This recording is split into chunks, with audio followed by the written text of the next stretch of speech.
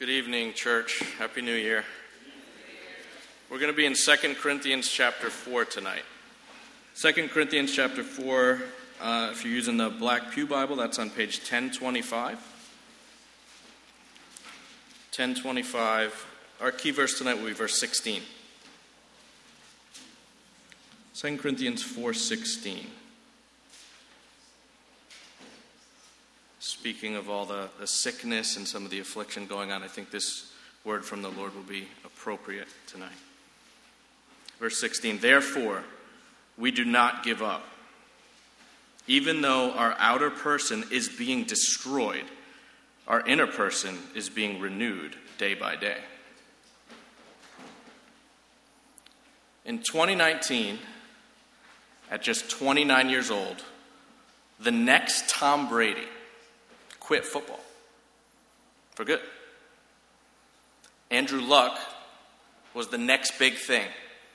The guy was a former number one pick, already tons of success at a young age, really and truly on the cusp, probably multiple Super Bowls, MVPs. Some scouts think he was the best player that they ever saw at the position.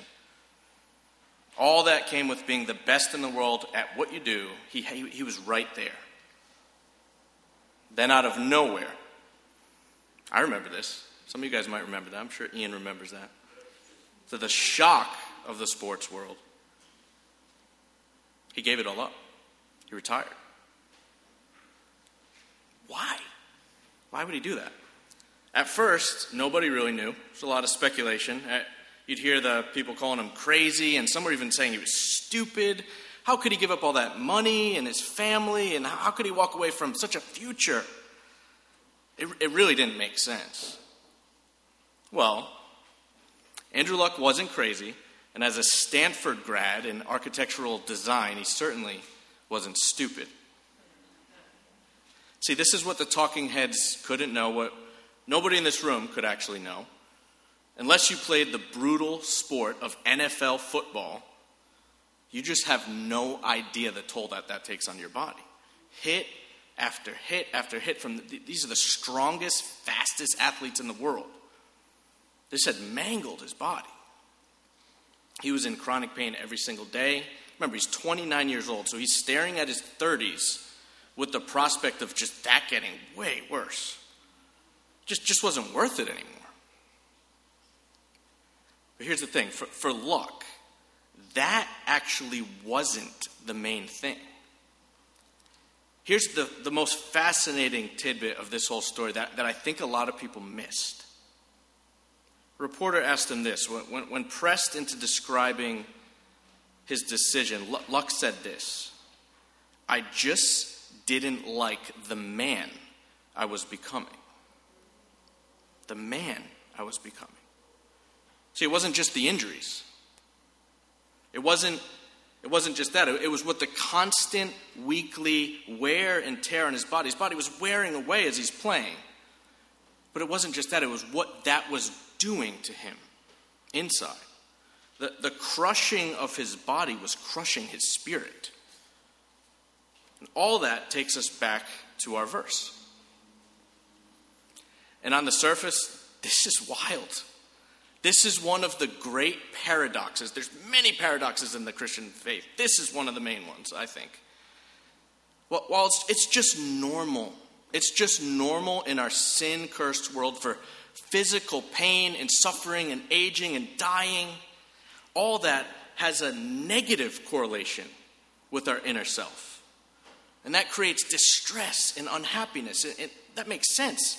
I mean, Luck was dead on and extremely perceptive to realize that in his own life, and he walked away.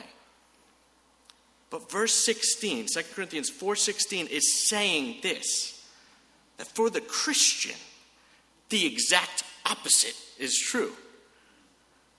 This really is astounding. God is saying that while, yes, the outer man is being destroyed. Yes, your body is falling apart. Yes, you're in physical pain. Even in the context, that would include persecution, possibly pending death from enemies. Yes, we're dying. Gradually. the same time, while all that is happening, something way more important is happening spiritually.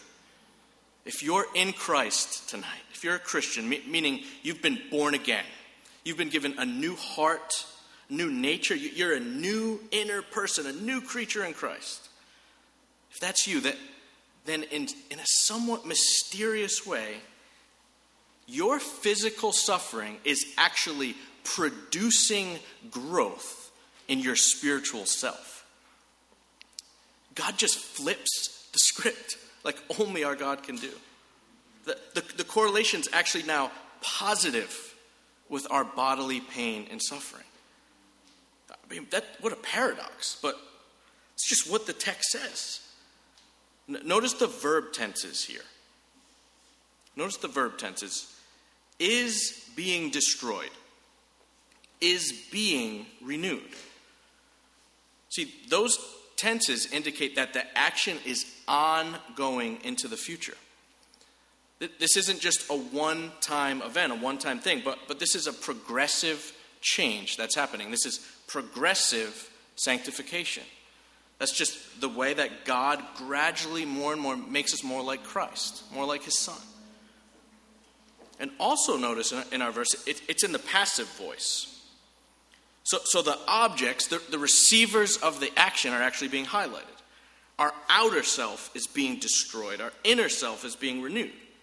But notice, it's not us doing the destroying or the renewing. Both of these actions are just happening to us. The destruction of our bodies is just happening. I mean, look around. Sin has affected everything. Just being alive in this world on any given day, you're risking dying. And eventually, whether it's disease, an accident, foul play, aging, or whatever else, 100% of the time your body will be destroyed. But while that's happening, the God of the universe is also happening. His Holy Spirit is renewing your spirit day by day, by day, by day, by day.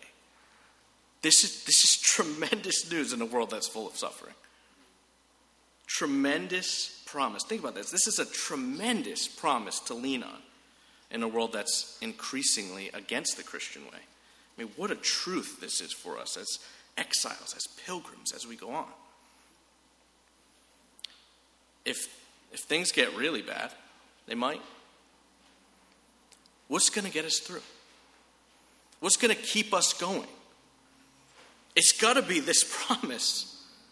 No matter how bad things get, God is doing something in me, if I'm in Christ, that makes the suffering like a raindrop in the ocean of God's providential care for my life. That has to become more and more real to me, to you. If we don't believe this, if you don't believe this tonight, if you can honestly say, you won't make it. You'll give up. The longer I'm a Christian, the more I pray this simple prayer. You guys, I'm sure, pray this prayer. Lord, I believe. Help my unbelief. And I pray it so often because so often I feel like this. I feel like I know I'm saved. I know I'm in Christ. God has done too much. God's Spirit is in me. He's witnessing with my spirit that I'm a child of God. I know that. I believe. But man, why don't I believe? Like, why don't I live every day like I believe? Help me, Lord. Be honest with how you're feeling with God. He already knows it. Be raw with him. You can be raw with him. He's your Father. The reason we need God's help is because we're just so prone. We're humans. We're so prone to put the most weight, the most value on what we can see, on what we can touch. And we can see our bodies being destroyed. It's not hard to see that. We can feel. We could feel that. Sometimes we might feel it in our bones in the morning. As soon as I hit 30, that was it. I bet there is guilt. And think about this. In our internet age, this age we live in, unlike anything else in history, with one swipe of our screens, we can take in so much sadness, so much suffering, so much from every corner of the globe that it's just unbearable. We just weren't created with that capacity for constant information, constant sadness. But our text says we don't give up. It actually says, therefore, we do not give up. So the classic question, well, why therefore? What's it there for? What comes before it? What comes before the therefore to give us some ballast in our boat of faith so that we don't give up? How was Paul saying we don't give up? Look up to verse 7. I think the context will be helpful for us here. Look up to verse 7, and we're going to actually read down to our verse. How don't we give up? Now we have this treasure in clay jars, so that this extraordinary power may be from God and not from us. We are afflicted in every way, but not crushed. We are perplexed, but not in despair. We are persecuted, but not abandoned. We are struck down, but not destroyed. We always carry the death of Jesus in our body, so that the life of Jesus may also be displayed in our body. For we who live are always being given over to death for Jesus' sake, so that Jesus' life may also be displayed in our mortal flesh. So then, death is at work in us, but life in you. And since we have the same spirit of faith in keeping with what is written, I believed, therefore I spoke. We also believe and therefore speak. For we know that the one who raised the Lord Jesus will also raise us with Jesus and present us with you. Indeed, everything is for your benefit, so that as grace extends through more and more people, it may cause thanksgiving to increase to the glory of God. Therefore, we do not give up. Do you see? Paul's saying that no matter what happens, God is doing something far greater than your eyes can see. And his confidence culminates in, I love verse 14. We know that the same God who raised Jesus from the dead, he's going to raise us with you. So that means if our bodies die, Paul's saying if we actually die for your sake, for the gospel's sake, so you can believe in him, then praise God, we live. And brother and sister in Christ, your union with Christ, maybe the most important doctrine in the New Testament, your union with him in his death and resurrection means that in sickness, in suffering, in persecution, in even death, you live. Nothing, guys, nothing can separate you from the love of God in Christ Jesus. Ever. Hallelujah. Therefore, we do not give up. We can't give up if all this is true. And it is. So let's close by just quickly looking at the last verses of the chapter. Look at how Paul concludes. Start with the second part of verse 16. Even though our outer person is being destroyed, our inner person is being renewed day by day. For our momentary light affliction is producing for us an absolutely incomparable eternal weight of glory. So we do not focus on what is seen, but on what is unseen. For what is seen is temporary, but what is unseen is eternal. Church, don't we want that focus for 2023? Isn't that a glorious vision? More focused on the eternal than the temporary. I get that we all do the New Year's thing. I actually think it's a great time to reset, to make some good changes. I love it. I mean, I'm going to take advantage of the YMCA down the street. The hopes and dreams, maybe I'll get my body healthier. Probably not going to happen. But body discipline is of some value, right? It's good. It matters. That stuff all matters. But wouldn't it be awesome to be more focused on heaven and the glories awaiting us there than on these bodies that are slowly returning to dust? Than on next year's savings account than on that Disney World or cruise ship in the Bahamas vacation in the summer? Or being the best me possible, best version of me in 2023? Those things are fine. They're fine. They really are. With the right balance of perspective, they may be fine. But get this, they're still in the realm of things that are seen. All of it is passing away. Why not dream bigger?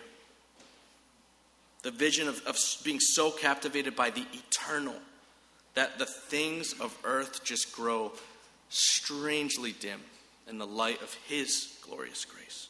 May God help us do that in this new year. Father, we need your help.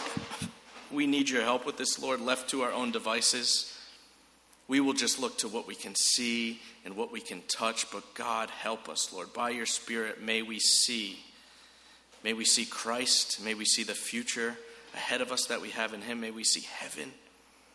Lord, give us eyes to see. We pray in Jesus' name. Amen.